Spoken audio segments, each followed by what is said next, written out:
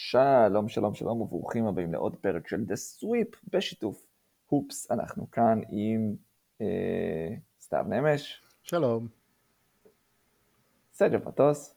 ערב טוב, דביר. ואני דביר בשן. אתם יכולים לעקוב אחרינו בפייסבוק, את The Sweep Pod, ובטוויטר. יאללה, בואו נצלול פנימה. רוצים לצלול לפרק? מה? טוב, אז נתחיל עם משהו מהשבוע. אם למישהו יש משהו מהשבוע להגיד, ספר.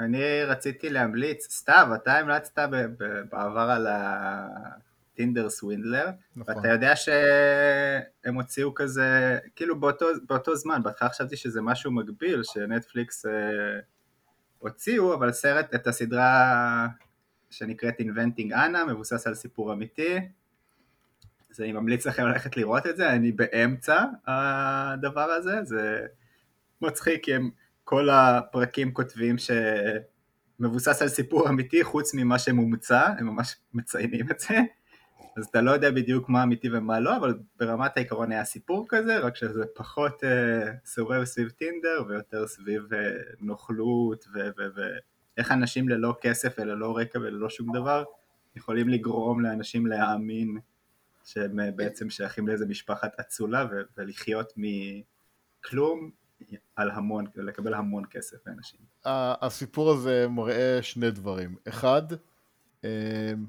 כמה אם אתה רוצה שיחשבו עליך בצורה מסוימת, פשוט תתנהג כאילו אתה כזה.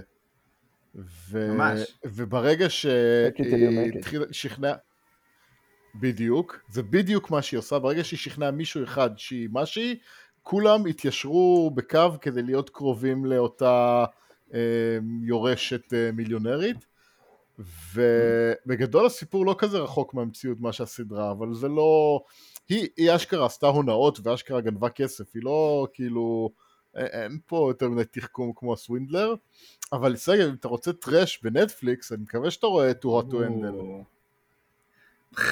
אתה צוחק איתי, נו. לא, סתיו. אני רציני לגמרי. כבר הספיק לצאת Love is Blind, חייך, אתה מפגר, ואתה מדבר איתי על ריאליטי טרשי, ומשהו שמחבל לי את המוח עוד יותר לכמה שעות טובות. אבל העונה השלישית יצאה רק לא מזמן, כאילו זה לא כזה הזוי שאני אומר לך Too Hot to Handle. נכון, אבל זה כזה, זה כאילו ברור שראיתי את זה. אני אעשה ספוילר אלרט, אני הולך לדבר על הסוף של עונה 3 של Too Hot to Handle, כי יש שם משהו שעקרונית מפריע לי. אז מי שלא מכיר את הסדרה, בגדול זה לוקחים 5 בחורות שנראות ממש טוב, 5 בחורים שנראים ממש טוב, מספרים להם שהם באים לאיזושהי תוכנית ריאליטי שקשורה לתענוגות מיניים, ואז אומרים להם במקום זה שהם בתוכנית ריאליטי שקוראים לה Too Hot to Handle, שזה אומר בגדול, תיצרו קשרים משמעותיים, סקס, נשיקות, חיבוקים, אסור. זה הפרמיס. כשהמנצח בסופו, הם מאבדים, כאילו מתחילים עם $200,000, וכל פעם שהם עושים עבירה לחוקים שזה מגע פיזי, הם מאבדים כסף, ובסוף מישהו נבחר למנצח ומקבל את כל הקופה. עכשיו פה הספוילר, ופה הבעיה שלי עם עונה 3. הם העלו לגמר כאילו זוג, שפיתחו זוגיות כאילו נחמדה כזאת וגם היו די בסדר, העלו עוד אחד מתוך זוג, אני לא מקבל את הטיעון למה הוא והבת זוג שלו לא עולים, אבל השלישית שהם העלו, זה בחורה שבאופן עקבי כולם התחילו איתה, וכל פעם שמישהו היה נחמד אליה, אז היא ישר ירד לו ממנה. בגדול היא רוצה שכולם יתייחסו אליה כמו חרה, זה מה שמדליק אותה, היא לא שינתה את הגישה הזאת לאורך כל התוכנית, ואיכשהו העלו אותה לגמר, אני רוצה, זה מאוד מעצבן אותי, זה מרגיש לי לא נאמן לפורמט. נכון, אבל זה הקרב בין הרייטינג לבין כמה אתה מחויב לפורמט. אני לא יודע, כאילו, בעיניי תחר מתמודדת ג'ורג'ה, לא סגב?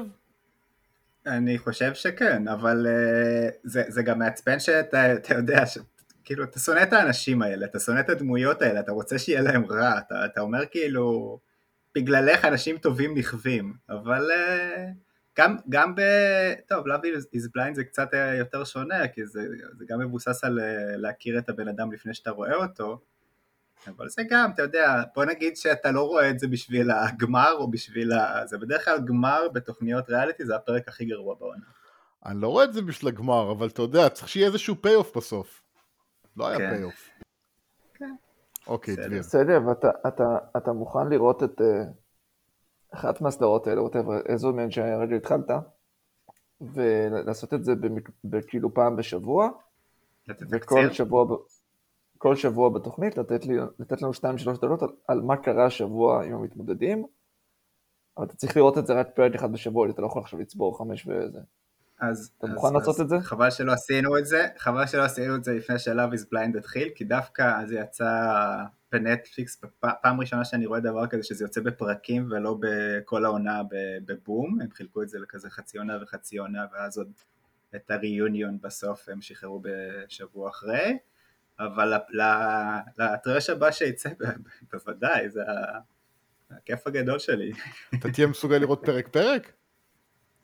מה זאת אומרת? כאילו בלי לראות רצוף? אנחנו נשתדל.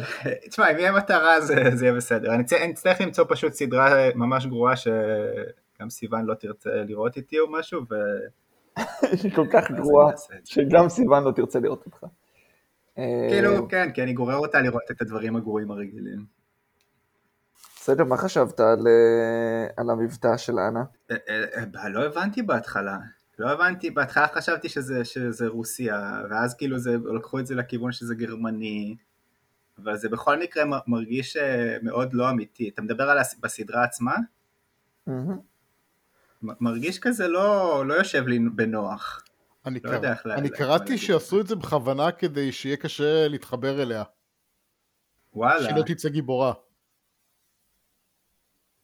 אני חשבתי שהם עושים את זה כי כאילו זה חלק מהדמות, כאילו היא מגיעה הזרה כזאת עם מבטא, וזה גם גורם, זה חלק מהדמות שלה באמת, וכל העובדה שהיא לא בארצות הברית, ושקשה לקבל את הטרקינג, וכל הוויירינג, הם מתרצים את זה בכמה ימים, כי זה מאירופה, אני חשבתי שהם רק רוצים להדגיש את המבטא, אבל המבטא שם לא אמין כל כך, הוא כזה קצת הוא לא מבטא, כאילו, מאיפה מגיע מבטא כזה? כאילו, אם את גרמניה, אז זה לא מבטא גרמני, ואם את רוסיה, כמו המקור שהבחורה המקורית היא רוסיה, אז זה גם לא מבטא רוסי, כאילו, מה זה המבטא הזה? לדעתי, נכון.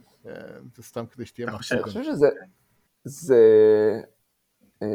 נקודת מפנה מאוד מעניינת בטלוויזיה בכלל, שעברנו מגיבורים שנורא קל להזדהות איתם, כאילו פרוטגוניסטים קלאסיים, לכל תרבות האנטי-הירו, שזה כאילו מישהו שהוא או עושה דברים רעים, אבל אתה רוצה שיהיה לו טוב, כמו טוני סופרנו לפעמים, או פטר קול סול, או וולטר ווייט, או האוס, למצב שהסדרות הכי מדוברות של התקופה האחרונה, פשוט מקבץ של אנשים שאתה שונא, ויורשים מנושא את הדגל של הסיפור הזה, כאילו פשוט קבוצה של אנשים שאתה לא רוצה בטובתם, אתה לא מצליח to look away, אבל זה ממש מסע מעניין שעברנו. יפה מאוד. אני מאוד אוהב סתיו שאתה עושה את הפותח פה כאילו אתה הולך להגיד משהו, אני מחכה, יש dead air, ואז אתה הולך אחורה. לא בא לעשות משמעות לחברה שלנו ממה שאמרת, אבל אני אגיד שהיורשים זה הכי מדהים, כי נגיד שאתה רואה את הסווינדלר אז אתה הייטים, כאילו אתה רואה את זה ואתה שונא אותו כל הזמן, אבל שאתה רואה את היורשים, כאילו זה לא רק, אתה לא שונא אותם, פשוט אתה אומר, כאילו זה חבורה של אנשים דוחים, אבל הם מהלכים, אתה לא שונא אותם, וזה כאילו תת קטגוריה של דמויות גרועות, שהיא יותר מדהימה, כי אתה עושה דמות בלתי נסבלת, או משהו, אתה שונא אותה, כאילו מי שרואה את, נגיד, Game of Thrones, ג'ופרי היה, אתה פשוט שנאת אותו, אבל את דמות ביורשים, אתה לא שונא. מה זה שנאת? שנייה, מה זה שנאת אותו? אתה אומר שהם כאילו פשוט חרא אנשים, ואתה לא רוצה להיות בסביבתם. כן, טוב, זה כל היופי של טלוויזיה. כתיבה מדהימה. טוב, אני אעביר, בסגמנט נחמד, אני גם מדבר על דמות מהשבוע שלי, ואנחנו השבוע... דמות מהשבוע, פינה חדשה, תת ג'אנר. דמות מהשבוע. מי ריגש אותך, זיר? מי הצחיק אותך? מי עשה לך משהו בלב? טוב שאתה שואל, ממש הרמת לי יפה עכשיו. ביום ראשון בבוקר, בצהריים אפילו, קיבלתי SMS תזכורת לכך שמחכים לי כרטיסים למופע של שאולי, של אסי כהן, שעושה את שאולי, במשך מופע שלם, שרכשתי לפני בערך חודש וחצי ושכחתי מזה לגמרי, ובהתארגנות של הרגע האחרון עם בייביסיטרית, שהיא בעצם אחות של רוני, ולסדר את הכל כדי שנלך, באמת. זה השילוב של משהו מהשבוע, אבל זאת ההמלצה הכי גדולה שאני יכול לתת. זה פשוט מצחיק לכל אורכו, ברמה בינלאומית, גם כתוב נהדר, גם מצחיק, גם עניינים של החברה. הוא פשוט נוגע בהכל, הוא לא יוצא מהדמות, משחק מדהים. אין לי כל השבחים שאני יכול לתת לדבר הזה. פשוט יצאתי, וגם מופע פותח מפתיע לטובה. של? אלי חביב, שזה... נכון? שם של שחקן בנס טוברוק? בכדוריד בנס טוברוק. נכון, נס טוברוק כדוריד. אבל... ברצלונה, בסקטבול. אבל אסי כהן הוא שני רק לגורי אלפי מבחינתי. אני קראתי ביקורות נהדרות. בטופ סטנדאפיסטים? קומיקאים, סטנדאפיסטים? קומיקאים, לא סטנדאפיסטים, כי הסיכון מעולם לא היה סטנדאפיסט. נכון, זה על הכל. נכון. אבל שניהם זה הדמויות האנשים שהכי מצחיקים אותם. יותר מאלי פידניש, בטח שלא דיר מילר, בטח שלא נאור ציון. לא, זה בסדר, אבל אני לא חושב שיהיו הרבה אנשים שיגידו לך שגורי לפני אסי. אני חושב שזה משהו שאם יכולים מעלים אותו לסקר זה 100% אסי ככה. מה? דביר, כל מי שמספיק דביל כדי לאהוב את ההומור המטומטם של גורי אלפי, מתחבר לזה אוטומטי. ההומור, אתה יודע מי היה מאוד הזכיר אותו, והכי אהבתי אותו לפני גורי אלפי? רועי לוי. רועי לוי, שהיה גם בפרפר לילה אצל טל ברמן. קלאסי לך לאהוב את רועי לוי. אני אומר, בוא נשים את זה בסקר ונעבור הלאה. אני אומר, אתה הולך להפסיד, זה כמו סתיו והזרת. ואני מאוד אוהב את גורי. חשבתי שאתה הולך להגיד, ואני מאוד אוהב את הזרת. אנחנו נדבר על זה. גורי אלפי, אוקיי, יאללה, בוא נמשיך, שים את זה בסקר. יפה. אוקיי, אז הדבר שאנחנו רוצים לדבר עליו בהיבט של NBA השבוע, זה סקירה ממש קצרה וקצרה ומתומצתת של מה קורה אצל 4 קבוצות, שהן קבוצות הטנקינג של השנה. אנחנו עושים את זה מדי שנה כשאנחנו זוכרים לעשות את זה, איזשהו ריוויו של הקבוצות הללו, איפה הן עומדות כרגע, איך נראה הקלור שלהם, מה הן יכולות לעשות לעתיד, כמה מהר הם יצאו מהמקום הזה שבו הן נמצאות, ובמזרח יש לנו 2 קבוצות עם 18 ניצחונות נכון לעכשיו, זה דיטרויט פיסטונס והאורלנדו מג'יק, למרות שאפשר בקלות להכניס גם את אינדיאנה לתוך הסיפור הזה עם המהלכים שהם עשו באמצע העונה, ובמערב נדבר על אוקלאומה ויוסטון שהן הקבוצות שהן בהארדקור, טנקינג, סקרמנטו, עשתה מהלכים כדי לנסות להיות יותר טובה, וסן אנטוניו, פורטלנד היא הקבוצה שאני אם הייתי צריך להכניס, לאור באמת המכירת חיסול שהם עשו שם, אבל הם כרגע טובים מדי, ויש להם עדיין ידיים, אז בואו נתרכז בקבוצות שדיברנו עליהן.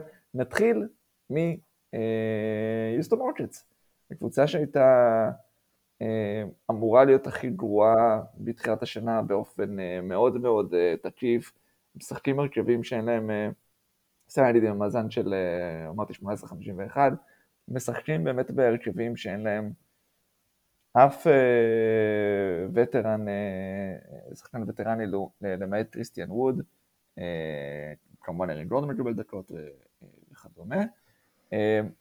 הדבר שאני אשמח לשמוע את דעתכם ונתחיל ממנו, הדבר שהכי הפתיע אותי במהלך העונה, קריסטיאן ווד לא עבר, קריסטיאן ווד לא הושבת, קריסטיאן ווד לא קיבל ביי-אוט, קריסטיאן ווד הוא שחקן נהדר, שבגדול חוץ מהמחלה שלו לאחרונה שנמשכה כמה ימים אולי יותר מדי, משחק כל השנה, נשאר בקבוצה, האם הם לא רואים את עצמם כקבוצת טנקינג ארוך כמו שאנחנו חושבים שצריך להיות שם, או שיהיה שם?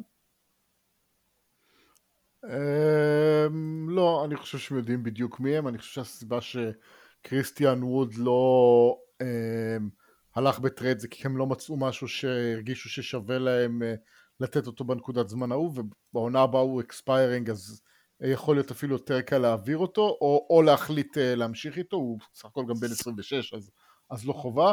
והשבתה, אני באופן כללי, כאילו, אני שונא השבתות, ואני חושב שאם הקבוצה שלך ממש גרועה, אז אין סיבה להשבית את ווד, תן לו קצת פחות דקות, תן לו משחק כן, משחק לא, מצליחים לתת דקות לשנגון, אז אני לא במקום הזה שהם צריכים להשבית אותו, ואני באמת חושב שהם all in לנסות לייצר נכסים, כי בשביל קבוצה כל כך גרועה, אני לא יכול להגיד שיש שם ים הבטחה.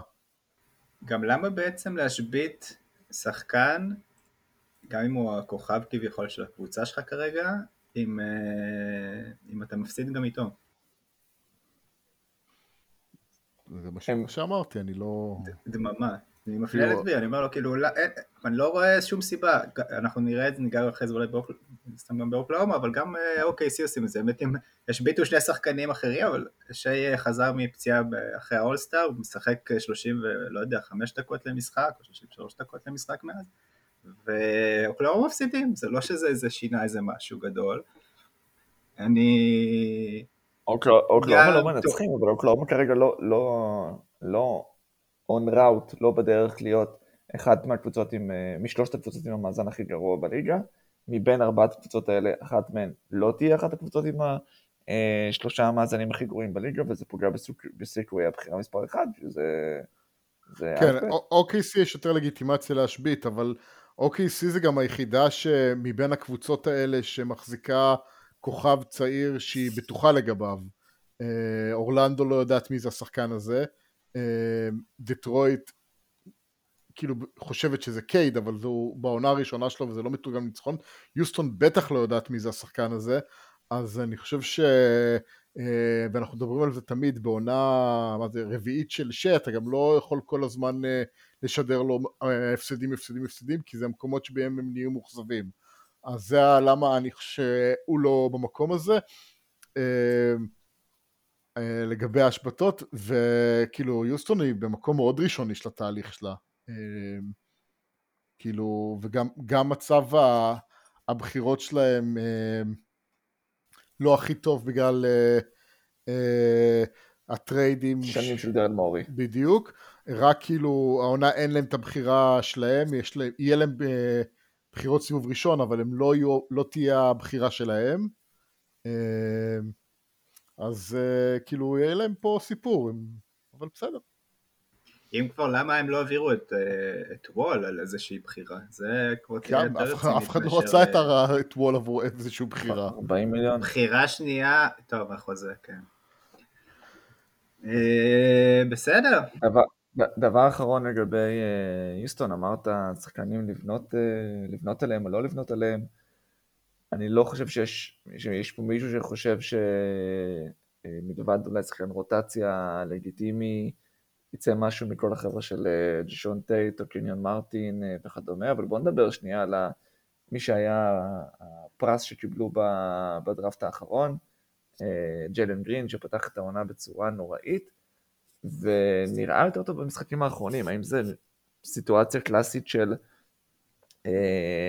רוקי גארד צעיר שמתחיל לא טוב ומתפתח לאורך העונה, סטייל אנטוני אדוורדס בשנה שעברה, או בי שתרצו להכניס בתוך הקטגוריה הזאת, או שיוסטון עשו פה טעות, הם איבדו את הסיכוי להחתים, כאילו, אפשר להגיד כבר עכשיו שממורביליה הייתה בחירה טובה יותר, אבל עשו פה טעות קולוסלית, איבדו אפילו את הסיכוי לקבל מישהו יותר טוב אחר כך, אז יותר טוב אנשים שבאו אחר כך.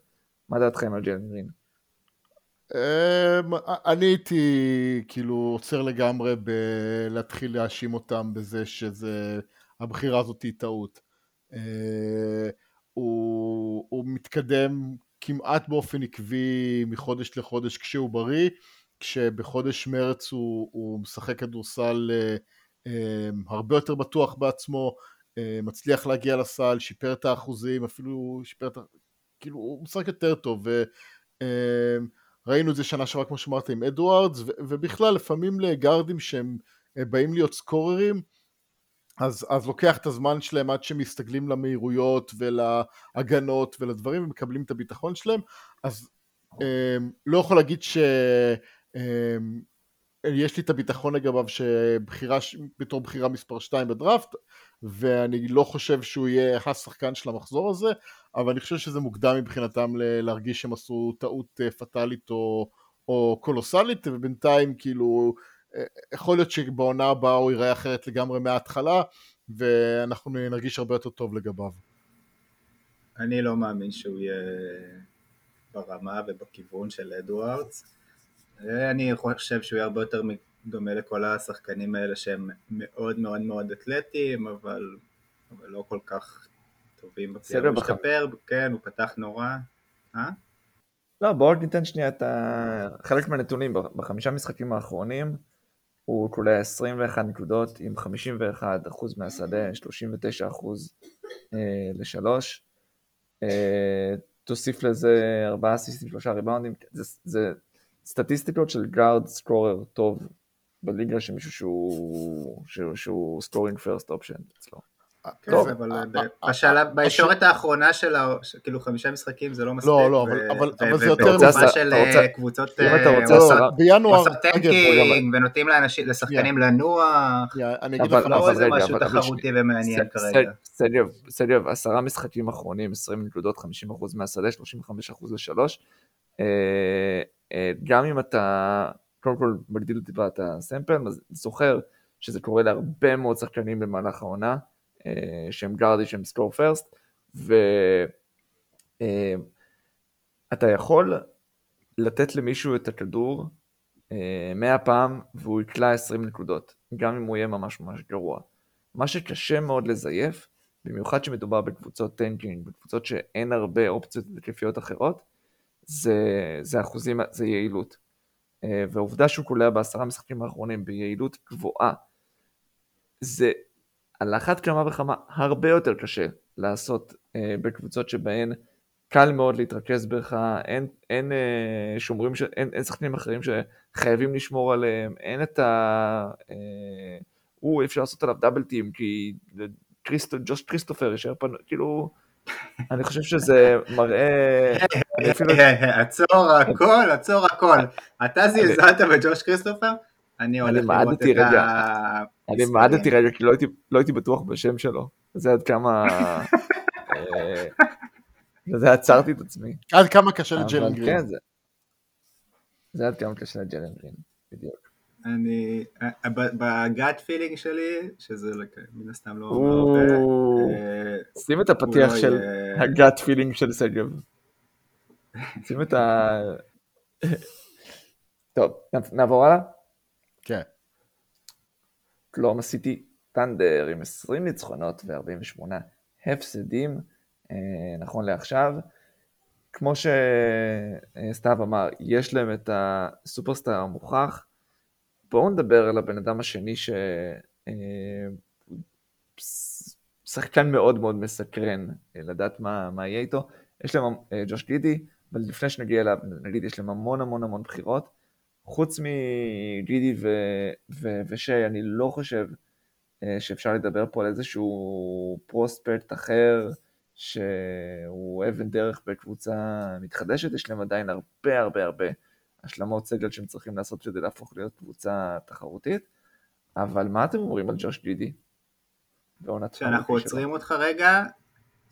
עוצרים אותך ואומרים לך שג'וש כריסטופר בארבעת המשחקים האחרונים עומד על 16.8 נקודות למשחק, 4 ריבאונדים, 2 אסיסטים, חצי בלוק וחצי חטיפה, ב-38% לשלוש ו-54% מהשדה. תמשיך, ג'וש גידי, בבקשה. אוקיי, אני מניח שאני אולי אדבר. א', ג'וש גידי, אני מאוד אהבתי אותו, הוא נכנס בצורה איטית יותר, אני לא יודע עד כמה הוא יסתדר במהלך עונה רגילה ליד שי, כי אני חושב שהוא גם שחקן שמאוד צריך את הכדור ביד שלו, והוא יותר כזה רכז שמחלק את הכדורים, הוא יודע גם לקלוע והכל, אבל העובדה ששי לידו ושי אוהב מאוד את הכדור ואוהב מאוד לנהל את המשחק, לדעתי פוגעת בו. מה זה אומר על ההמשך, מה יהיה בזה, אני לא יודע. דורט עשה איזה קפיצה מסוימת, אני לא בטוח אם אני צודק מבחינת אחוזים, אבל זה היה בתחושה כזה רגע, בוא נשאר שנייה בגידי. על גידי? כן. כן, אני מסתכל על שחקן שהוא בפר 36 דקות שלו, הוא על 9 ריבאונדים, למעלה מ7 אסיסטים, למעלה מחטיפה למשחק, ויחד עם זאת, כולה 14 נקודות ב-26% ל-3, ו-42% מהשדה.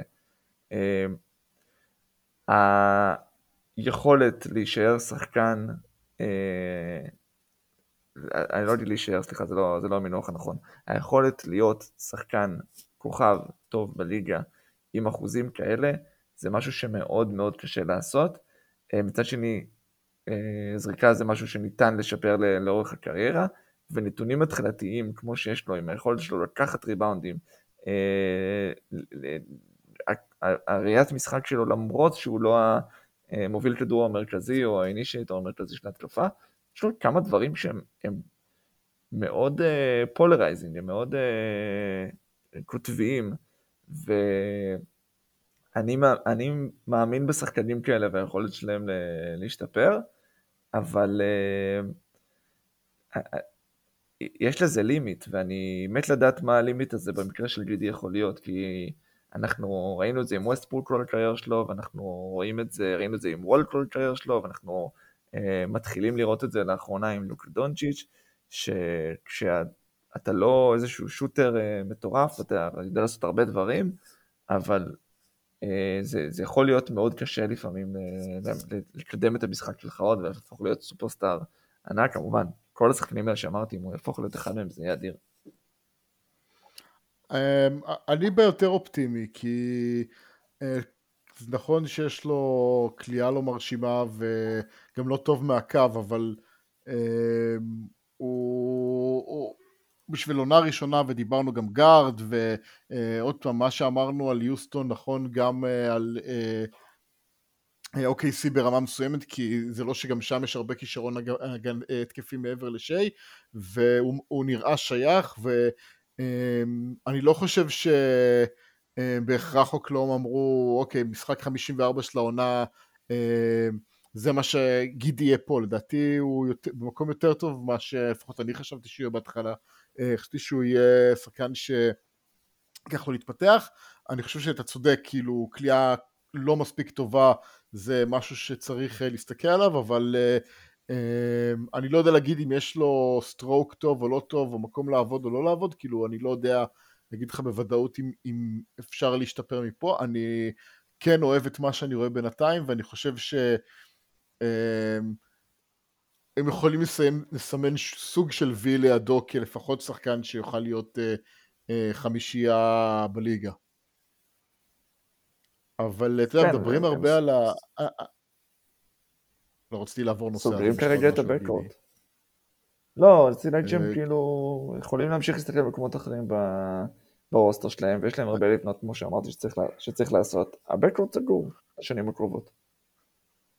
על פניו נראה שכן, אבל אני רוצה להגיד שיש להם המון בחירות, רוב הבחירות שלהם יהיו לא בחירות בלוטרי, כאילו יהיה להם תמיד את הבחירה של עצמם, אבל חלק אחר מהבחירות שלהם יהיו בטינס ובטוויניז, ואני אומר שזה שיש לך הרבה בחירות לא אומר שאתה יודע מה לעשות איתם, וכן צריך לדבר על זה שהטרק רקורד של פרסטי כבוחר דראפט הוא לא הכי מרשים, והמון פעמים הוא גם בוחר שחקנים דווקא שהם לא רעים ומעביר אותם, אז זה שיש לך דראפט קפיטל, אם אתה לא הופך אותו לשחקנים בטריידים, מה שבינתיים הם לא עושים, רק אוגרים, ואתה לא גם בוחר אותו במיוחד, אז בסופו של דבר זה קפיטל חסר ערך. כמה סבלנות אתם חושבים שתהיה לשי? כי אני לא צופה OKC שנה הבאה, וגם לא יודע אם בעוד שנתיים. כמה סבלנות יש לשחקן כזה להישאר בקבוצה, ובקבוצה מפסידה שלא הולכת לשום דבר, והאם גם נכון לשני הצדדים, שאם זה לא ישתנה במהלך בעוד שנתיים בוא נגיד, אז להיפרד ולחפש משהו אחר. תראה, היו שמועות לפני הדראפט OKC הציעו לדטרויט את שיי והבחירה 6 על הבחירה 1 שתהפוך לקייד. אז אם הוא יבוא אליהם בדרישות טרייד, אני לא חושב שהם יבקו כל כך, כי הערך שלו יהיה גבוה ויהיה אפשר להשיג עליו חבילה יפה. ונוכח זה שהם באמת, יש להם סגל איתו, גידי שהוא פרוספקט טוב לבקורד, דורט שהוא שחקן רוטציה, ובזה זה נגמר, כאילו אין להם שחקן תשיעי של קבוצה של קונטנדרית בסגל. אז אני מקווה אני מסכים גם להערכה שהם לא הולכים להיות טובים בקרוב עליהם, כן הם יביאו איזה בינגו בדראפט, אז בעיה, כאילו אני חושב שיכול להיות מצב שהוא יתעצבן והם יצטרכו לממש אותו. אני לא רואה מצב שבו הוא מעריך שהוא לייפר באוקליסי, זאת אומרת הוא יסיים את החוזה הזה או ידרוש שנה לפני כמו הרבה ששחקנים עושים, אבל אני לא רואה את החתימת יאניס, כאילו אתה נשאר במקום קטן זה קורה בעיקר כאשר שחקן מגיע לקבוצה שנבנית בטיימליין שלו, ושהיה שם כשהתחילו לפרק עם פול ושרודר,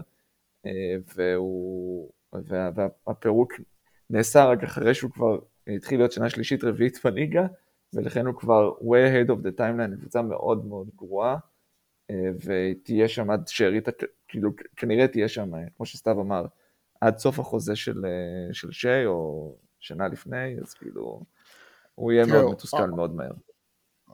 בדיוק, וצריך לזכור, הוא חתם כבר את האקסטנשן שלו, כלומר, עונה הבאה, עוד אולי זה, אבל אחרי זה כבר יכול לבוא עם הדרישת טרייד של כאילו אתם לא טובים, והחוזה שלו, במיוחד מכל הקפיצות של הקאפ יהיה שכיר, והוא צעיר, אני לא חושב שהם יכולים להרשות עצמם באווירה היום של הליגה להיות גרועים לאורך כל כך הרבה זמן, וזה גם מתקשר אולי לשאלת למה כן או לא להשבית.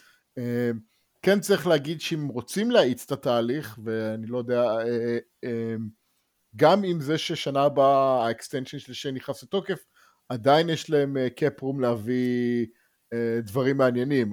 השאלה אם זה הכיוון שהם ילכו לו, או ששוב פעם ימלאו אותו בכלום. כי אני חושב שהעוניים אפילו לא מגיעים לבוטם של הקאפ. כן, כן, נכון. הפסקה מהקבוצות טנקינג, בואו נעשה המבזק ונמשיך. המבזק.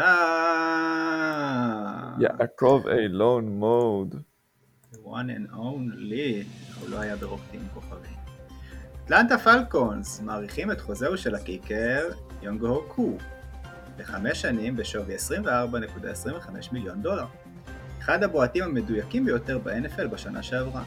יזכה כעת לחוזה השני הכי יקר בליגה לבועט מאחורי ג'סטין טאקר מהרייבנס. הגוט. ג'סטין טאקר גוט. זה יאנג ווי הו. למה? יאנג ווי הו. כוכב הפורמולה 1, לואיס המילטון, ישנה באופן רשמי את שמו, כך שיכלול גם את שם נעוריה של אמו, לארבלסטיה. לארבלסטיה? שיט. פה זה צרפתי. למה שזה צרפתי אתה לא... שיט! כי זה נשמע... כי חשבתי שאולי זה... זה מקור צרפתי השם. לארבלסטייר. מה זה השם הזה, דביר? לארבלסטיר. זה לא צרפתי? לא. וואי, איך שאתה אומר את זה פתאום זה כזה בריטי. לארבלסטיר. את שם נעוריה של אמו, לארבלסטיר, אני לא לגמרי מבין את הסיבה שבגללה, כאשר נשים מתחתנות, הן נאלצות לוותר על שמן. אמי, אני ממש רוצה שהשם שלך ימשיך הלאה, לצד השם המילטון. ולבסוף, הביופיק של בילי ג'ול מקבל אישור לצאת לדרך, למרות שאין אישור כעניין רוחני להשתמש במוזיקה, או בשמו של בילי ג'ול. זה היה המבזק. וואו. מדהים שהוא קיבל אישור. רגע, אז איך יקראו לבילי ג'ול במקום בילי ג'ול? בילי ג'י. וויל בויל. ג'ילי בול. וויל בויל. ג'ילי בול. וואו, מדהים לעשות סרט על בילי ג'ול, בלי שאתה יכול לקרוא לו אפילו בילי ג'ול. מדהים. או להשתמש בשיר אחד שלו אפילו. זה נהדר.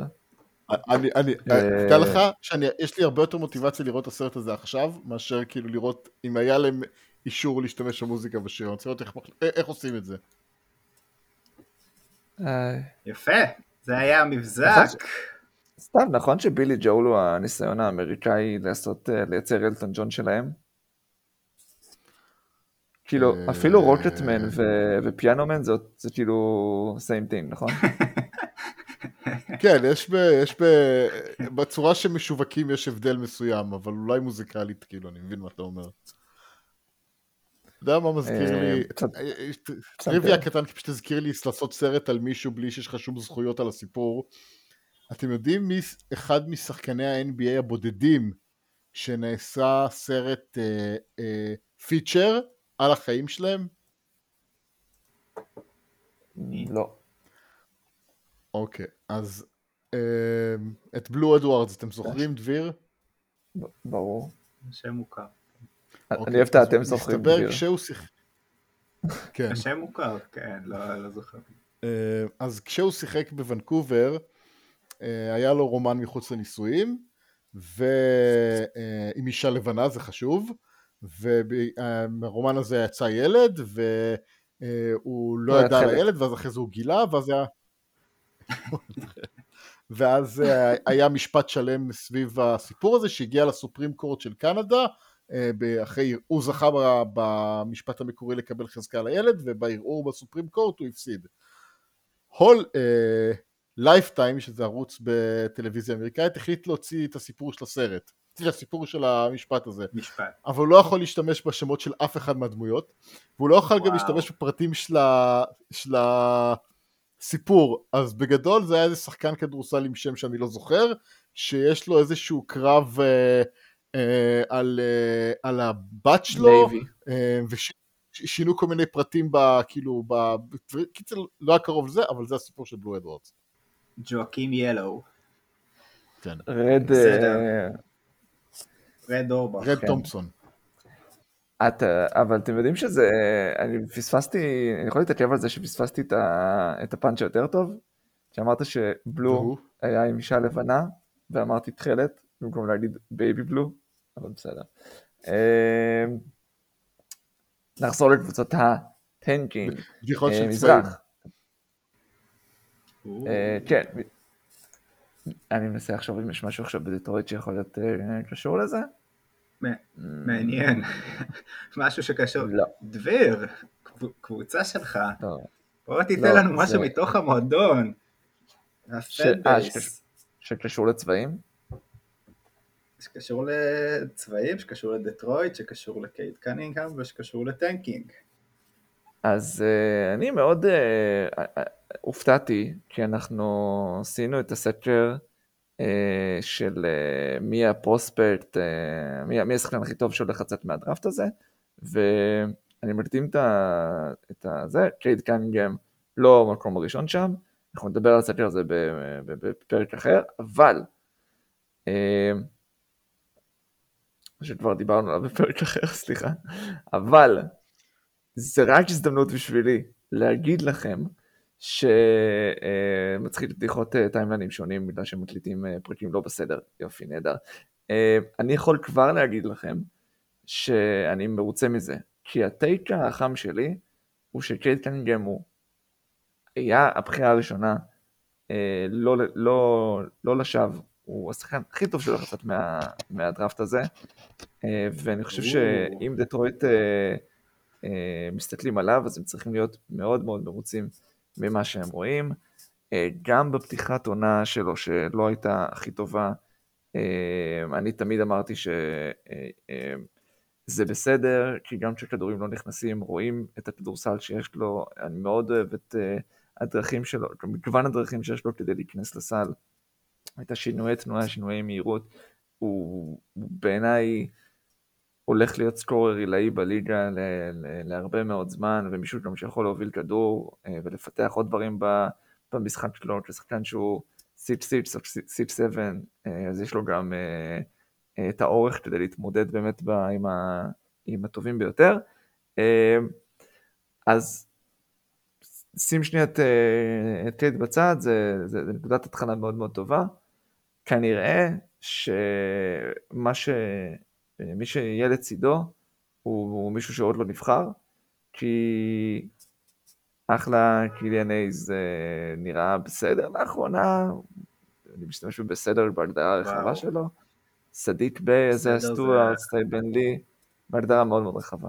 אבל לא, היא קבוצה מאוד גרועה, ושתהיה גרועה לעוד הרבה זמן, בדומה למה שאמרנו, לא KC, רק ההבדל הוא, כמו שסתיו הזכיר, הכוכב שלה צעיר יותר, מסיים את שנתו הראשונה בליגה, ולכן אם יבחרו גבוה גם השנה ויפגעו בבחירה, ואולי גם בשנה הבאה, אז פתאום יהיה איזה צמד, איזה 3 להתחיל איתם, ובלזה דטרויט מאוד מעניינת אותי הלאה, אבל זה הלאה עוד הרבה זמן.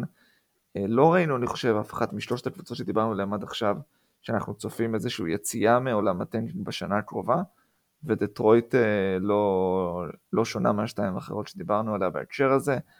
אני אגיד משהו אחד לסיום, הרנט שלי או הנאום הזה, יש שחקן בדראפט שנדבר עם מומחי הדראפט שלנו, מאוד מעניין אותי לדבר עליו, וזה צ'ט הולמגרן, שאם צ'ט הולמגרן מגיע למקום כמו דטרויט, אני חושב שהשילוב שלו עם קייד יכול להיות ממש ממש טוב, כאבן בסיס לקבוצה הזאת, אז זה החלום שלי בתור אוהד דטרויט. אני מסכים מה שאמר, כאילו אני מסכים בגדול קייד שדטרויט צריכה להיות מרוצה, ריגרדלס אם הוא הכי טוב, השני הכי טוב, או הרביעי הכי טוב מהדראפט הזה, לא משנה, היא צריכה להיות מרוצה איתו. אני מסכים שהדראפט הזה הוא קריטי, כי יש כישרון בדראפט הזה, לא הרבה, אבל במקום שדטרויט יבחרו, הם אמורים להביא שחקן טוב, וההצלחה בו, ולקבל כבר צמד של שחקנים שאתה יכול להסתכל עליהם בצורה חיובית, זה מקום טוב להיות בו. אני מסכים שדטרויט הולך לתהליך מאוד ארוך של עד שהם יהיו טובים, אלא אם כן באמת הקפיצות של קייד פלוס רוקי של המחזור הזה יעשו קפיצות מאוד גדולות בין שנה לשנה, אבל דווקא בניגוד לאוקלאומה ויוסטון, לדטרויט יש מעט מאוד, אבל יש כמה דברים שאני יכול להסתכל עליהם עם טיפה לתקווה שיכולים להפוך להיות עוד משהו קטן. אני לא איבדתי תקווה לגבי בגלי, ואני טענתי תמיד אני שמח שמעת את זה. שאם יש משהו שאתה צריך לעשות בתור GM, זה לחפש את הבחירת לוטרי שלא הצליחה כמו שצריך במקום הקודם שלה. עוד יותר אתה רוצה את זה אם השחקן לא הצליח לא כי הוא שיחק רע, אלא כי הוא סבל מחוסר מזל, סלש פציעות, סלש קטסטרופות ניהוליות ואימוניות, ולכן אני חושב שבגלי יכול להיות גורם משמעותי, ואפשר, יוכלו לקבל ממנו פוטנציאלית עוד דברים, אז אם אתה שואל אותי באיזה נעליים אני מעדיף להיות, אלה של דטרויט מאשר אלה של OKC. מעולה. קייד דרך אגב גם נופל לתוך הקטגוריה הזאת של פוינט גארד רוקיז שמתחיל את העונה מאוד גרוע ועולה ומשתפר ככל שהזמן עובר והוא מתרגל, כמו שסתיו אמר, למהירויות, לקצבים, להגנות ולכל השאר, וגם הוא במרץ כבר אפשר לראות שהקפיצה שלו ברמה של אחוזים מהשדה, הוא בשיא אחוזים מהשדה שלו לאורך העונה, גם אחוזים בשלוש יותר טובים, הוא סך הכל ממשיך קו ליניארי מאוד מאוד חיובי בטראג'קטורי של העונה שלו. זה נפלא. לעבור לקבוצה האחרונה? אורלנדו מג'יק. טוב, אז 18-51, בגדול דומה מאוד למאזן שווה לזה של דטרויט. הרבה שחקנים, זאת אומרת, אחרי המהלכים שהם עשו בשנה שעברה, עם הביאו את ונדל קרטר, תמורת פוצ'ביץ', ה-over population של עמדת הסנטר, פרנץ וגנר כשחקן שבינתיים עולה לציפיות, קול אנטוני שחקן שבינתיים עולה לציפיות ביחס למקום שבו הוא נבחר, אז אני אקח את זה לסתיו כזה באופן כללי, מה מבין השחקנים שאתה בן סאקס, וגנר, קרטר, במבה, קול אנטוני, וכל הקבוצה הזאת שלעומת הקבוצות האחרות שדיברנו עליהן, יש פה איזה רוסטר צעיר כזה כבר, יש פה איזה גרופ של שחקנים שאתה יכול לקוות יצא ממשהו, אבל אין את הקליר קאט סופרסטאר. מי מהם אתה יותר אוהב? אני מת על וגנר, אני חושב שהוא יופי של בחירה, והוא הרבה יותר ממה שחשבתי שהוא יהיה, ואם יש לו כזה ביטחון וכזאת יכולת לצבור נקודות בעונה אחת שלו, אז אני מאמין שהדבר הזה רק הולך וישתפר ולא ירד. אני חייב להגיד שגם שגם ונדל קרטר הפתיע אותי העונה, והיה קודם כל הרבה יותר בריא, אבל גם יותר יציב, ועשה את הדברים שחשבתי שהוא מסוגל לעשות לאורך קריירה שלו, ועושה אותם באופן עקבי והגנתית. הוא סנטר הגנתי לא רע טוב, אבל הוא לא יהיה סטאר בליגה.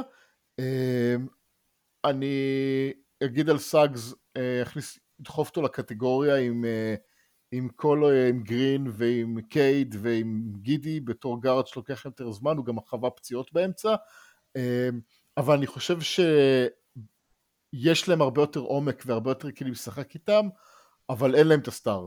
אני לא חושב שמישהו מהרשימה הזאת הוא סטאר, הוא יכול להיות שחקן חמישייה בעתיד שלהם, יכול להיות אולי אפילו להגיע לרמה של מספר 2 טוב, חסר להם הכוכב הזה, וזה, אבל ברגע שהם יביאו אותו, אם יצליחו להוציא מהבחירה שלהם בדראפט, מישהו שהוא כן יכול להיכנס למקום הזה, אז הם יהיה להם מסלול יציאה מהחבורה המכובדת הזאת הרבה יותר מהר. כמה קבוצות טנקינג האלה שאנחנו מדברים עליהן זקוקות לווטרנים שהם קצת יותר מטרנס רוס ורובין לופז בשביל להיות קבוצת פליין. זאת אומרת, אני חושב שחוץ משניהם, ואולי גארי האריס שהוא בן 27, כל השחקנים פה לא עוברים את ה-24-23, כולם פה ילדים, ובסך הכל אנחנו רואים חבורה די מוכשרת, גם באורלנדו. זאת אומרת, זה לא איזה טירוף עולם, אבל יש פה שחקנים שאתה מסתכל עליהם ואתה אומר, יש פוטנציאל ויש כישרון ויש עם מה לעבוד פה. אז אני אענה לך על זה. אני חושב שזה הפוך, למעט כמה וטרנים שצריך בקבוצה כדי להיות מנחים טובים, מנטורים טובים, אנשים טובים בחדר הלבשה, ואנשים שיכולים להתוות את הדרך לקבוצה הצעירה, ולהשלים קאפ מסוים, כי באמת, כמו שסתיו אמר מקודם, גם יש מינימום, וקשה להגיע אליו רק עם רוקיז. המהות האמיתית, מתי החשיבות עולה בווטרנים טובים, זה שאתה באמת הופך, שאתה מקבל החלטה, שאתה לא קבוצה שהולכת עכשיו כדי לאסוף בחירות, כדי לקבל טלנטים חדשים בדראפט, אלא אתה מתחיל את הטראג'קטורי שלך לכיוון למעלה. ואורלנדו עוד לא עשו את ההחלטה הזאת, הם מאוד יכול להיות שהם עשו את ההחלטה הזאת כבר בשנה הבאה, ואז השחקן שהחליף את רובין לופס בתפקיד הזה, או שיהיה לצידו, הוא יצטרך לתרום טיפה יותר ממנו. זה מאוד פשוט כרגע. האינטרס בלשדרג לתת איזשהו נכס בשביל לשדרג את טרנס רוס נגיד, יותר טוב מזה, ג'יי קראודר, הוא לא קיים, כי יש לך קבוצות כמו פיניקס שיותר צריכות את הג'יי קראודר שלהם ומוכנות לשלם עליו יותר, אז כאילו אין סיבה להיכנס איתם לתחרויות כאלה. אז זה איתך יותר מזה, אם היה להם את הג'יי קראודר, הם היו מעבירים אותו בשביל בחירה. כן, זה. וזו השאלה השנייה שלי לגבי הדיון הכללי, באיזה נקודה אתה לוחץ על הגז, זאת אומרת, באיזה שלב בעונה אתה מבין שאוקיי, נכנסנו לעוד עונה כזו, לעומת, אוקיי, אני ממפיס עכשיו, או אני פיניקס מאז שקריס פול הגיע, ואנחנו כבר לא קבוצה תחתית, אלא קבוצה שיכולה לא רק להילחם, אלא גם להיראות ממש טוב בעונה הסתירה, ולסיים במקומות. אני חושב שהנקודה היא, אם אתה בטוח שיש לך שחקן כמו דווין בוקר, נגיד שהיה לפיניקס, שאומרים לעצמם, הוא חייב מישהו טוב לידו, ואז הקבוצה משתדרגת לא בקצת, בהרבה. אם נגיד, אוקיי, אבל זה לא קרה בדווין בוקר. סליחה שנייה, סתם שנצא אותך. זה יותר נכון לשאלה של זה, כי זה לא על שחקן אחד. שאתה אומר, יש לי פה משהו שאם אני מוסיף אליו, אני מספיק טוב. כי זה לא קרה בדווין בוקר, זה קרה שדווין בוקר קיבל את דיאנדרה אייטון, מיקל ברידג'ס נהיה קצת יותר טוב ממה שהוא היה בעונת הרוקי שלו, קם ג'ונסון נכנס כמישהו שהוא סבבה, שהוא כאילו אחלה סיקסמן, ואז אתה מגיע למצב שאתה אומר, אוקיי, יש לי פה איזשהו קור מסוים שאני מאוד אוהב, אם אני מכניס את קריס פול לתוך הסיפור הזה, ומחזק בעוד כמה וטרנים, לא יודע, שהוא קבאיה או whatever, תקרא לזה שאתה רוצה, שחקני רוטציה טובים שאני יכול להביא כפרי אג'נטס, יש לי פה קבוצה. ואני מזכיר לך שקריס פול לא הגיע עד אחרי שפיניץ עשתה את הריצת בבל רן שלה עם 8 ניצחונות האלה. זה לא קרה עד שהקבוצה לא נתנה אינדיקציה, איתות למעלה לבעלים, להגיד, החלון שלנו נפתח כרגע. אוקיי, תקבל את החידוד שלך. אז מתי זה, כאילו זה דבר שקורה רק באיזה סוף עונה? אתה צריך לא להפסיד 18 משחקים, אתה צריך לנצח 35 נגיד, ולהרגיש, אוקיי, אם אני מביא עכשיו עוד סטאר לקבוצה, או עוד שחקן ממש טוב, אני קופץ מ-35 ניצחונות ל-47, ואז אני כבר קבוצה תחרותית. אתה לא יכול להיות, אתה לא תעשה קפיצה הזאת מהבוטם 4 ללהיות קונטנדר, וגם לא באמת תצליח כאילו לגרום לאיזשהו כוכב גדול לרצות להגיע אליך בכלל, כשאתה כל כך גרוע. כן, אז המשך השאלה זה, אם אתה עושה את זה כאילו, בוא נגיד, אוקלהומה מקבלים שנה הבאה, גם יש לה מיליון בחירות, אז יהיה לה טרייד פאוור די חזק לדעתי, סתם לעלות לפליין, זאת אומרת, אם אתה אומר פחות מ-35 ניצחונות עד איזה 50 משחקים, 60 משחקים, אם זה לא שם, אתה מוותר על העונה הזאת, זאת אומרת, הקפיצה מהפליין לפלייאוף למקום 6 ומעלה הוא רלוונטי בלבד, אבל קפיצה לפליין כבר עדיף לך לחכות עוד קצת? אתה בתור סטאפים? אני מאמין שאם אתה במקום טוב, כאילו תדחוף קדימה ולא תחכה אחורה. בסדר. לא ענה לי, יאללה, קדימה. מצחיק מהשבוע. אפשר להמשיך. מצחיק מהשבוע.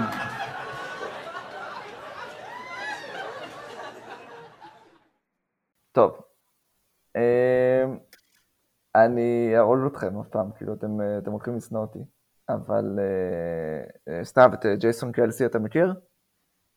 כן, אח של טרוויס. אח של טרוויס וסנטר בפילדלפיה איג'לס, במשחק בין הסיקסרס לנאגטס שהתקיים השבוע, ג'ייסון קלסי שר את ההמנון האמריקאי. לו הייתי רציני, ולו הייתה זו תוכנית רצינית, אז הייתי אולי עורך וחותך את ההמנון, כך שניתן את זה קטעים מסוימים, בגלל שאני לא, ואנחנו לא. אז 1.5 דקות של המנון ארצות הברית, ג'ייסון קלסי, תהנו.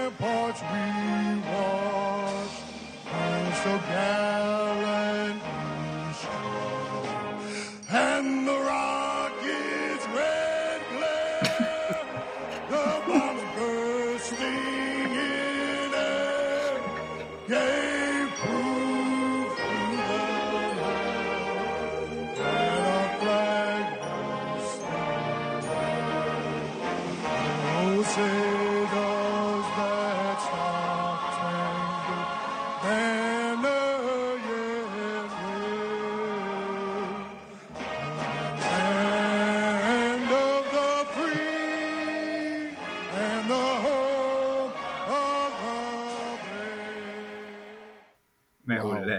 וואו. האמת היא שבאופן יחסי הוא היה בסדר. ציפיתי כאילו ליותר זיופים אפילו. הוא לא יודע את כל המילים. לא. הוא לא יודע את המילים. הוא לא. לא. אוקיי. עדיין יותר טוב מההופעה של פרגי באולסטאר. אני לא זוכר את ההופעה של פרגי באולסטאר, אבל ההופעה באמת הנוראית ביותר זה מדונה באירוויזיון בארץ. באמת, באמת, באמת. דיממתי מהאוזניים באותו יום. אוקיי. פרגי באולסטאר, אני רוצה שתשמע את זה מתישהו. ותשים לב לסטף קרי צוחק על פרגי מול הפנים שלה בזמן שהיא שרה את ההמנון. עם ה... יש לזה שהיא מושכת את ה... צריך לשמוע את זה. טוב. פאטווה. ועכשיו הגיע הזמן לפאטווה. Fact of the week? גם פה זה רק אני, נכון? טוב, ה-12 נקודות שכלו הלייקרס ברבע הראשון מול טורונטו היו הכי מעט ברבע הראשון בהיסטוריה של המועדון. אמביד על 29.9 נקודות למשחק. אם הוא יגיע ל-30, הוא יהיה הסנטר הראשון מאז מוזס מלון, מתישהו בתחילת שנות ה-80, שסיים עונה עם 30 נקודות מוצא למשחק. ואין לי את זה מול העיניים, אבל אני די בטוח למה שאני אומר. ראסל ווסטברוק, מאז פגרת האולסטאר, 9% ל-3. נוראי. וואו, ראיתי את זה גם. אבל אני לא יודע אם יצא לכם לראות קצת משחקים של לייקרס לאחרונה, כי זה בתכלס עינוי, אבל לי יצא לראות כמה משחקים,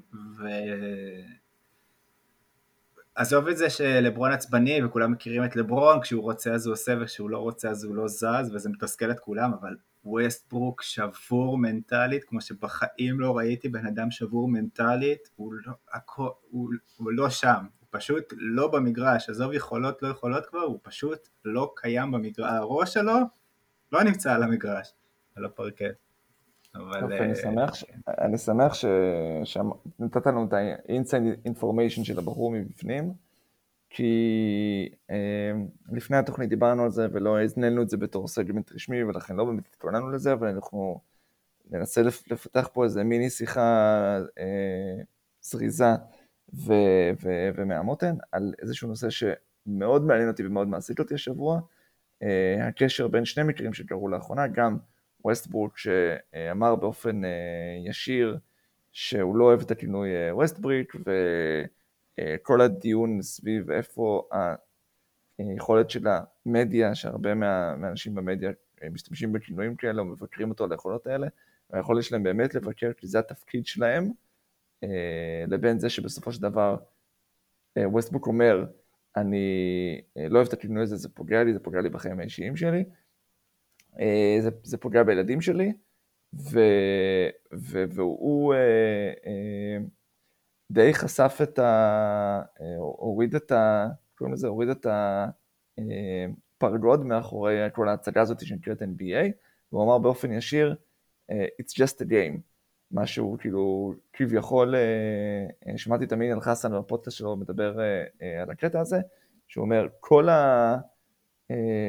הקונסטרפט הזה, כל הישות הזאת שנקראת NBA, סביב המדיה והמפרסמים והליגה והקבוצות והשחקנים והזה, כולם כאן כדי להגיד לך כל הזמן, זה לא רק משחק, זה יותר ממשחק, וזה למה אתם צריכים להיות לקוחות שלנו ולהשקיע בנו, כי זה לא רק, זה הרבה יותר גדול מכדורסל, ובסוף בא ראסל ווסטברוק ואומר, חבר'ה, תירגעו, זה באמת רק משחק, אז זה נקודה אחת שצריך לדבר עליה שקרתה השבוע, ומהצד השני, אינדיאן ווילס, נעמי אוסקה מקבלת הקלר מהיציע, שאומר לה באופן חוזר, you suck, והיא פשוט פורצת בבכי. אז יש פה שני אירועים שקרו ממש באותו שבוע, ומדברים על כל הנושא הזה של כמה ביקורות וכמה יכול להיות השחקן חשוף לביקורת, כי מצד אחד זה המקצוע שלו, ומצד שני יש פה בסופו של דבר אנשים אמיתיים, רגשות אמיתיות, ואנחנו כל הזמן מדברים על mental health ועל מה שקווין לאב דמר דה רוזן עשו כדי להעלות את הנושא הזה של בריאות הנפש לעולם, למודעות שלנו, ובסופו של דבר צריכים לזכור את זה. לא יודע, אני עדיין מדבר על עצמי, עם עצמי על זה, ולכן בואו נדבר על זה עם עצמנו ביחד. אני חושב, אוקיי, סתם. לא, סגל, לך על זה. אני רוצה להגיד שקודם כל זה לא שחור או לבן. זה לא שאתה יכול להיות שחקן שמייצג ומקבל המון כסף, ואתה בפאבליק וכל הזמן, ואתה יודע שחלק מהמקצוע שלך זה להיות בעיני הציבור ובטלוויזיה, ואין מה לעשות, אתה דמות שהיא מסמלת הרבה דברים ומשדרת הרבה דברים, בין אם תרצה או לא תרצה. אתה יכול לקחת את זה להמון דברים מהצד שלך, אתה יכול להתנהג כביכול בסדר, ולא לעשות שטויות, ולא לגדול, ולא לעשות סמים, אולי דוגמה רעה, קח את זה לאן שאתה רוצה, זה החיים שלך, ואתה יכול לעשות עם זה מה שאתה רוצה. אתה צריך לדעת שעם ההצלחה שלך, ועם הפרסום שלך, ועם הכסף הגדול שקיים בתוך החוזים הענקים שאתה מקבל, זה גם הרבה מאוד בזכות הציבור שרואה אותך, ואתה בעצם סוג של מוצר שמשווק לציבור, והציבור כנגד יכול לתת לך ביקורות. עד לאן הביקורת הזאת מגיעה, האם זה מוגזם דבר אחד או יותר או פחות, זה כבר פרשנות אישית. להגיד ווסטבריק או להגיד למישהי שיוסק באופן שחוזר על עצמו בתור אוהד, אני חושב שזה משהו לגיטימי.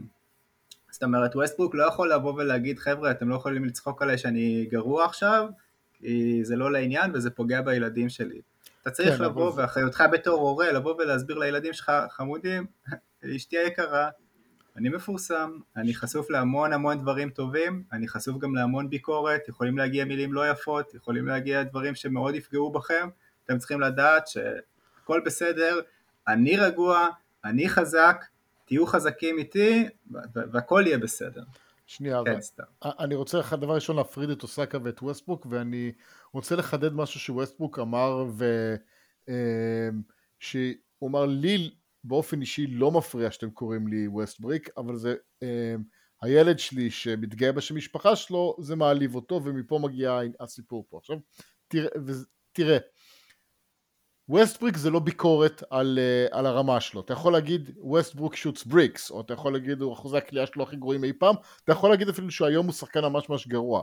זה ביקורת. לקרוא לו ווסטבריק זה לא ביקורת, זה להעליב אותו. עכשיו אתה יכול לשאול את השאלה, האם לי בתור אוהד, כי אני חלק מהמכונה הכלכלית הזאת שקוראים ל-NBA, בזכות המון כמוני הוא יכול לקבל $47 מיליון לעונה, האם מותר לי גם להעליב אותו ולא רק לבקר אותו? אין לי, כאילו, אני לא יכול להגיד שכאילו אני זה, הייתי בצדיונים וקיללתי שחקנים, אבל אני לא יכול להגיד שזה מנטליות חיובית, כאילו, אתה יודע, זה לא... אבל זה חלק מהאמוציות. לבוא ולקרוא לו ווסטברוק זה בסך הכל עניין יצירתי. אני שם את הקו האדום בין החיים הפרטיים שלו למגרש ולאונליין. יש לך רשת, יש לך דור שהכל באונליין והכל פתוח. אם הם היו הולכים אליו הביתה וצועקים לו במגפון, אתה מאפן, ווסטברוק, איזה משפחה מאפנה, זה... אוקיי, קו אדום, לא לעניין. כל עוד זה קורה במרשתת, או במגרשים. הדבר השני שאני אומר, כאילו, אתה יודע, בסופו של דבר נכון. סתם שנייה, לפני שאתה אומר את זה, בוא ניישר שנייה קו לגבי מה שסגב אמר. זה לא קורה רק במגרשים, וזה לא קורה רק במרשתת. התקשורת הספורט, עם כל הסנסיישנליזם, והצורך כל הזמן להיות יותר, לתת יותר חזק מהשני, ולייצר כותרות וזה. שותפה לתוך הסיפור הזה. סטיבן איי סמית אמר ווסטבריק הרבה פעמים, לא סטיבליס אומר, גם אם סטיבליס לא אומר ווסטבריק, אבל הוא בנה קריירה. תוכנית טלוויזיה שעוסקת בספורט, תוכנית טלוויזיה שעוסקת בספורט, כל עוד הם לא באים אליו הביתה לחיים הפרטיים שלו, בזמן הפרטי שלו, אני לא יודע. אתה יודע, יש קו אדום של רמה של כללות, או גידופים, אני חושב שאין שום סיבה שמישהו מהתקשורת יקרא לו ווסטבריק, זה פשוט חסר טעם בכל מובן שהוא. לדעתי זה מצחיק. אני לא אמרתי שזה מצחיק או לא מצחיק, אתה יכול לצחוק על המון דברים שהם מצחיקים, זה לא אומר שאתה צריך לבוא ובתור מישהו שבא לעשות איזשהו דיון על הספורט, להשתמש בשמות מעליבים. אז אני לא חושב שיש מקום לזה כשהתקשורת, והאמת היא, תראה, אני לא יכול להגיד שהאוהדים שקוראים לו ווסטבריק הם בסדר או לא בסדר, אבל אני חושב שכאילו, אם הבן אדם אומר שזה מפריע לו, אז כאילו וואלה, אתה יודע, אפשר להיות אנשים נחמדים גם מדי פעם. לא חייב להיות חרות. ואני אעבור אצל לעושת השטויות. לא צריך להיות נחמדים. תעלה את זה לסקר בבקשה, האם אפשר להיות נחמדים מדי פעם? לא, תעלה את זה לסקר, אני רוצה שתעלה את זה לסקר ככה. זה לא שאלה. להיות נחמדים מדי פעם, אפשר או שטויות? אפשרי? ברור שאפשר להיות נחמדים, וברור שחשוב להיות נחמדים, וזה עולם בשיר לקהל. מאוד מאוד מאוד קשה אם אנשים לא היו נחמדים בו, אבל מה לקרוא, ווסטבריק? זה מה ששבר אותך, ששינו את הברוק לבנה, כי אתה זורק מאפן השנה, דבר ראשון, 9% מהשדה? אני שוב פעם אומר לך, זה לא מה ששבר אותו. תחזק את הילד שלך, קיבינימט. תבנה את הילד שלך. הוא יתקל? עכשיו אתה גם נותן לו ביקורת על איך הוא הורה, יפה. בוודאי. טוב שהוא לא, אני לא יודע. זה יותר טוב מאשר שהוא מה הילד שלך? מה הילד שלך, מה יהיה איתו אם הוא יצא לעולם שווסטבריק שובר אותו מנטלית?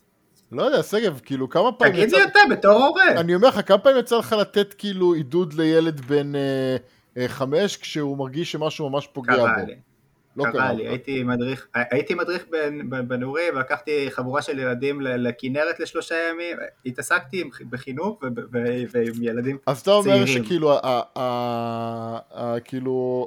התגובה שצריך להגיד לילד זה תספוג את זה, וכאילו קח את זה בכיף. לא תספוג את זה, מה שאמרתי מקודם, חמוד, זה רק נגדי, אל תיקח את זה אישית, זה לא קשור אליך, כל מי שצוחק עליך בבית ספר, תראה לו באיזה בית אנחנו גרים, תראה לו מה אבא שלך עשה בקריירה שלו, תראה לו איך אבא שלו מפורסם הרבה יותר מאבא של מי שצוחק עליך, ולא, תפסיקו לקרוא לי בשמות, כן, מי שמתנהג עליך בדושיות, תהיה עוד יותר דוש עליו. אני מצטער, אני חושב שכל אחד יש לו זכות להגיד מה מפריע לו ומה לא מפריע לו, ואתה יכול להחליט לכבד או לא לכבד, אבל להגיד לי, אל תעלב, זה לא התשובה. אתה יכול להגיד, אני אמשיך להעליב אותך כי מותר לי, כי במסגרת החוזה הלא כתוב בין אוהד לשחקן, אבל אתה לא יכול להגיד לי, אל תעלב. אני לא אומר לך בשום צורה אל תעלב, אני רק אומר לך, אני הייתי אומר איך אני הייתי מתנהל עם זה, זה הכל. אני חושב שזה... זאת כל הבעיה. אני חושב שזה באמת מוגזם לבקר את התקשורת על זה שמישהו קרא לך ווסטבריק. אני חושב שלא. אוקיי. לא אמרתי שזה לא... זה מדהים שבראייה של סגב עם ביקורות, הוא מוכן להגן על המוות שלו, על הביקורת על ווסטבריק, אבל שחס וחלילה מישהו יגיד ביקורת על תקשורת, כאילו... לא, אני לא אומר, אתם לא לוקחים את זה נכון, אין לי בעיה עם הביקורת על התקשורת, אבל אני חושב שזה מוגזם, הנושא הספציפי הזה הוא ממש דביר, לא דיברו פה בגזענות, לא דיברו פה באיזה שפה לא נאותה, אבל אתה קובע לו מה מותר לו להעלב ומה אסור ברגע שאתה אומר... אני לא קובע לו, שיעלב ממה שהוא רוצה, מבחינתי שיעלב מזה שהוא קשר את הסרוכים לא נכון, ומישהו אמר לו הסרוכים שלך לא קשורים נכון, אבל אני חושב שמבחינת התקשורת, הוא לא צריך להעלב. ומבחינת קהל האוהדים, לגיטימי לקרוא לו ווסטבריק. תעלב כמה שאתה רוצה, אני לא אקבע לאף אחד אם להעלב. אוקיי, אז אם הוא נעלב, זכותו להגיד שהוא מעדיף שלא יקראו לו ככה. אין בעיה עם זה שהוא אומר את זה, אתה לא קורא אותי נכון, אני אומר, אין לי בעיה עם זה שהוא אומר את זה, אני חושב שהוא מגזים, נקודה. לא חייבים להקשיב לו, זה מה שהוא אומר. הוא אומר שהוא יכול להגיד את זה, הם לא חייבים לעשות עם זה שום דבר. אני לא מצפה מהם ש... נעמי אוסקה? אני אגיד על דמות מיוסקה שהבחורה הזאת כאילו יש לה את הבעיות שלה וזה לא משהו פשוט כנראה. מה זאת אומרת? אני לא חושב שווסטברוק אולי נעלב או הילד של ווסטברוק נעלב מאיך שאתה קורא לו, אבל זה לא גורם לו להתפרק. הוא יכול להכיל יותר, הוא יכול להגיד שהוא לא אוהב את זה, אבל זה לא גורם לו להתפרק וזה לא גורם לו מחשבות פרישה, לפחות לפי איך שהוא מדבר. עכשיו, אם אתה מגיע למצב שהחוסן המנטלי שלך הוא כל כך שברירי שדברים כאלה מוציאים אותך מאיפוס לכדי דמעות ולכדי רצון לפרישה או לצמצם מופעים או כל דבר כזה. אתה צריך, אני משתדל להיות ביקורתי, אבל אתה צריך באמת לחשוב איזה סוג חיים אתה מנהל עם עצמך, כי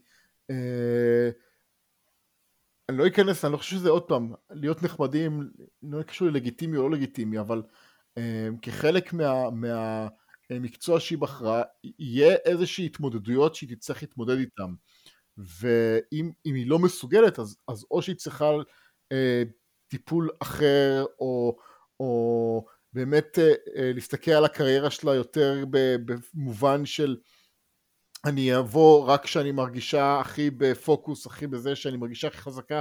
זה לא, שוב, אני לא אומר, אני לא בא להציג את זה, אבל אני אומר שבמקרה שלה זה מצב שאני חושב שלנו כאנשים מבחוץ אין את הכלים להתמודד עם זה, אבל גם לה כרגע לא מרגיש שיש את הכלים, ומי שראה את ברייקינג פוינט והסרט על מרטי פיש, הוא סיפר על פוינט ברייק?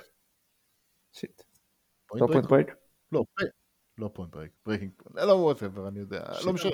זה סיפור סופר מעניין, כאילו על בן אדם שחצי שעה לפני שהוא צריך לעלות למאץ' הכי קריטי של החיים שלו, בשיא ההצלחה שלו, פשוט פורש מהמשחק, כי הוא לא מסוגל לעלות למגרש טניס, כי בגלל התקף פאניקה.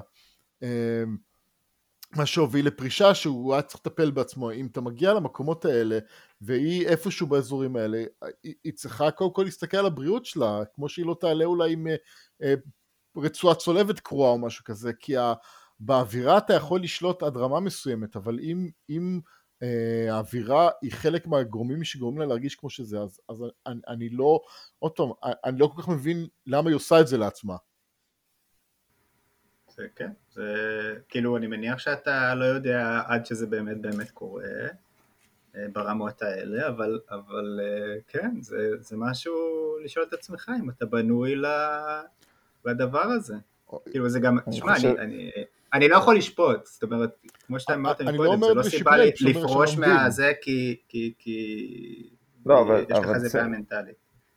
סתיו, אתה מתקשה להבין וזה בסדר, אבל כמה פעמים אנחנו מאוד רצינו להגשים איזשהו חלום שלנו, או משהו שמאוד רצינו לעשות, וזה גבה מאיתנו איזשהו מחיר, לאו דווקא נפשי. אבל אנחנו מבקשים ממישהי שאנחנו לא יודעים איך ה-inner workings של העובדים, להחליט בין משהו כנראה פוגע בה בצורה קשה, ואנחנו אגב נדע מעכשיו יותר, כי עכשיו אנחנו היינו עדים לאיזושהי פגיעה מאוד רצינית, כמו לשפוט את מרטי פיש לפני המשחק האחרון בקריירה שלו,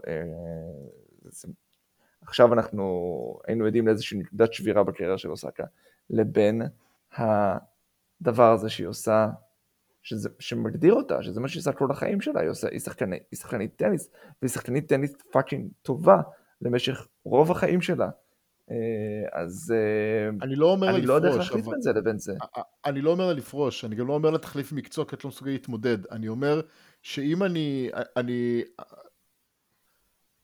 מה שאני חושב זה שכמו שאתה צריך להחלים מפציעה, ואתה לא תעלה לשחק כשאתה במצב הבריאותי שלך הוא הפיזי קשה, אותו דבר זה פה. אם היא כרגע במקום מאוד מאוד שחור, היא צריכה כאילו לעשות סטופ כדי שהיא גם תוכל לממש את אותה קריירה שהיא רוצה לממש, כאילו... ברמת העיקרון אתה צודק, ברמת המעשי מנטליות ומחלות נפש וכל מיני בעיות של הנפש, זה לא משהו שאתה בהכרח יכול לצפות, וזה יכול להיות מאוד מאוד מתעתע, והרצון שלך להצליח ולקיים את הקריירה שלך בצורה מלאה, לעומת מלחמות הפנימיות שלך עם עצמך, יש שם איזשהו פער, אני לא חושב שאפשר לצפות את זה כל הזמן, כן, תקופות מסוימות אולי אפשר, אבל...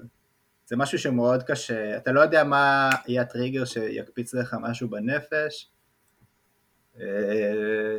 זה בעיה, אין לי פה שום דבר להגיד על המקרה הספציפי הזה, כי כן, כי כאילו... 3 ורק 3, ממורביליה מהספורט. מה הייתם רוצים שיהיה אצלכם בבית? כן, דביר, אמרים את היד. דביר, בבקשה. יכול להתחיל איתי? אז שנייה, אני אסביר רגע למאזינים מה הכוונה, ואז אני אתחיל איתך. אז בעצם משהו, איזשהו אביזר, איזה משהו, חולצה, נעל, whatever, כדור, מאיזשהו אירוע ספורט גדול שאתם הייתם שמחים שיהיה לכם בבית. דביר! אז תתחיל עם סתיו בעצם, התחרטתי. מרים את היד, מפריע לכל הפתיח של הסגמנט, ובסוף אומר לי, עזוב אותי. טוב, השני פריטים הראשונים שלי מאוד מאוד אישיים, ואז בשלישי אני התלבטתי בין ללכת למשהו אישי, לא אישי, משהו שאני מצחיק? אוהב, למשהו שכאילו בעיניי יש לו ערך מטורף, וכאילו בא לי להיות עם בעל הערך הזה. אז הראשון זה, לא יודע למה זה, הכל יוצא לי כדורים, אבל לצורך העניין, אני רוצה את הכדור, שג'ובאני רוסו קבע שער מול בית"ר ירושלים 2-1 בביתה מרחוק הזאת. זה המשחק שלי סימן שהעונה הזאת תסתיים באליפות, כאילו זה מה שגרם לי פעם ראשונה להגיד כן, אנחנו נהיה אלופים העונה. זה היה 2-1 להפועל חיפה, זה שער בדקות 93, אז אני רוצה את הכדור הזה. הדבר השני שאני רוצה זה את אני רשמתי גם פה כדור, למרות שאני אולי אתחרט ויקח נעליים, אבל נגיד, הכדור של הסל האחרון של קובי. אני גם לקחתי את קובי, אבל במשהו אחר, אוקיי. ומה שכתבתי בהתחלה, זה שאני רוצה את הפוטבול, מהטאצ'דאון, שמה שנקרא ביסט מוד של מרשון לינץ'. מי שמכיר לו, זה ריצת 67 יארד, שהוא עקף, עשה 9 טאקלים, כולל סטיב פארם, כל פינת כולם, חתיכת ריצה, וזה אחד השחקני פוטבול האהובים עליי, והוא גם היה מדהים במרדרוויל. אז מה היית לוקח מזה? את הפוטבול. את הכדור, שוב את הכדור. כן, זהו, ואז בגלל שאני מתבאס שיש לי 3 כדורים, כן. שזה קצת כאילו זה. שלום חברים, זה הכדור שלי, יש של זה, זה הכדור שעשיתי את זה, זה הכדור. בוא תגוון קצת לי אין רק כדורים, אין לי בכלל כדורים. גם לי אין כדורים בכלל. אז יש משהו פריט שכאילו בא לי שיהיה לי אותו, אבל תן לי, זה לא חיבור רגשי כמו שזה פשוט נראה לי הסיפור ממש מגניב. אתם מכירים את הסיפור של ההום רן של קיר גיבסון ב-88? בוודאי. אני לא מכיר את הסיפור על ההום רן של קיר גיבסון ב-1988, דביר. אתה זוכר שבדיוק רצינו ללכת למשחק ולא אכלנו כי היה לנו תור למרפאת שיניים באותו יום? ממש בשיננית, אתה זוכר? עשינו ניקיון עמוק. בוורלד סיריס של 88 הדודג'רס משחקים מול האייז, האייז הם פייבוריטים, והדודג'רס בפיגור באינינג האחרון. מה? כן, דרך אגב. הדודג'רס מגיעים לאינינג האחרון בפיגור, ואין להם, החובט האחרון שלהם, כאילו אמור להיות הפיצ'ר, מה שאומר שיהיה פינץ' היטינג, כלומר יכניסו מישהו מחליף. לדודג'רס היה בסגל חובט מצטיין לשעבר, מזדקן ומאוד מאוד פצוע בשם קיר גיבסון, שלאורך כל המשחק לא ישב על הספסל, כי הוא עבר טיפול בברך שלו, כנראה עם, לא זוכר איזה פציעה הייתה לו בברך, לדעתי רצועה קרועה, כלומר הוא לא באמת היה יכול לשחק, והוא עולה לעשות את כפינץ' היטר, מול הקלוזר הכי טוב בבייסבול, ומצליח להגיע לפול קאונט, כאילו 3-2, וחובט הומרן שהוא בכלל לא משתמש ברגליים שלו, אלא בעיקר בפלג גוף עליון, הומרן מטורף, הדודג'רס מנצחים את הגיים 1 הזה, ואז לוקחים את הסדרה 4-1. אז זה פריט מגניב המחבט, אבל אני לא אקח אותו, אני אקח את והרביעי שלך יש לומר. כן, וגם הרביעי שלי. כן, הוא אמר, הוא יוותר על זה. בסדר, אתה רוצה שאני אתן דביר או שאתה רוצה להיות אחרון? אני רוצה. כן. אתה רוצה? טוב. אז התלבטתי בין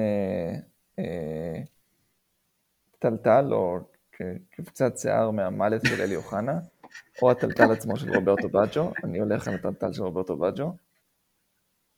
מגן הביצים של תום בריידי. מאיזה משחק? אין לך שום קישור אתה יודע, אירוע, זה מסתם משחק, אין לזה כמעט ערך. מה-24-3 נגד... כאילו, כמה זה יהיה שווה? כמה אלפי דולרים? משהו עלוב כזה. מהסופרבול של הקאמבק. אתה רוצה להכריח מה זה ביצים של ווינר. בדיוק. פה אתה... וואו, איזה מגן, זה כבר שווה מאות אלפים. ואת הכפפה של אוג'יי. וואו, אדיר. אתם יודעים שהכדור של בריידי נמכר הכדור של הטאצ'דאון האחרון של בריידי נמכר $500,000, ועכשיו הוא חזר בפרישה, ועכשיו זה כבר לא הכדור שאתה, כאילו, ירידת ערך קיצונית, מטורף. וגם הוא צריך לתבוע את בריידי, ובריידי צריך להיות גבר ולהחזיר לו את הכסף. לגמרי. ולקחת את הכדור. בדיוק.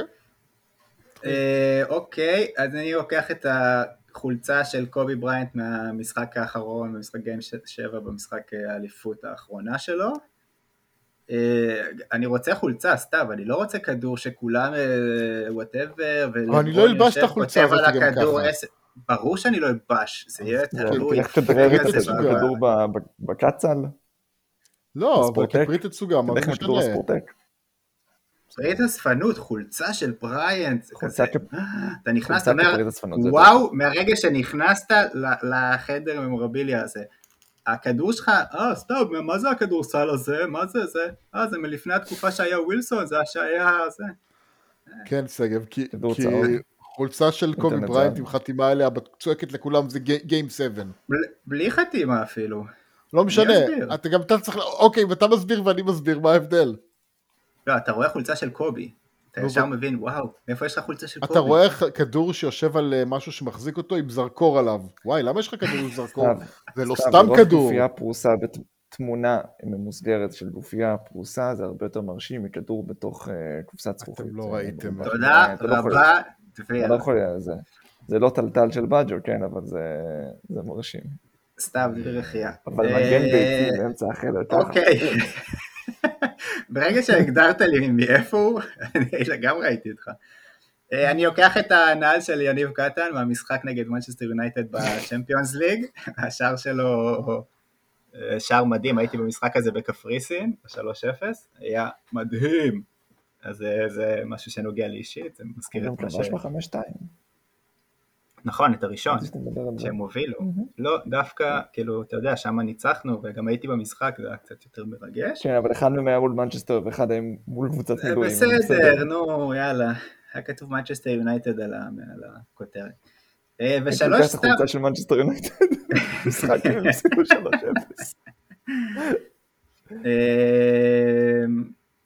ושלוש, זה לא קשור אליי רגשית בשום צורה, אבל זה סתם מצחיק אותי, הייתי לוקח את הסרוכים בנעליים של איתן טייב, מהמשחק אליפות של ביתר נגד בית שאן. מעולה. רק את הסרוכים כזה. רק את הסרוכים. כי זה כזה, אתה יודע, היסטוריית ספורט ישראלית. לא צריך להסביר. זהו. סיום, אפשר להיפרד? כן, תיפרד מהם. חבר'ה, תודה רבה לכל מי שהזין. אם כבר הלכתי למשחק של בית שאן בסוף, אז... חבר'ה, בואו, יש כדור. יש כדור, אין משחק, אני הבאתי, אני הולך הביתה. תודה רבה לכל מי שהזין, אתם מוזמנים להגיב, לעשות תגובות, לרשום דברים כתגובה, עוד כל מיני מילים כאלה של תגובות אחרות. תודה רבה לסתיו נמש. תודה. תודה לדביר בשן. תודה. ותודה לכם. אני הייתי שגב, לילה טוב, בוקר טוב, והמשך יום מקסים לכולם.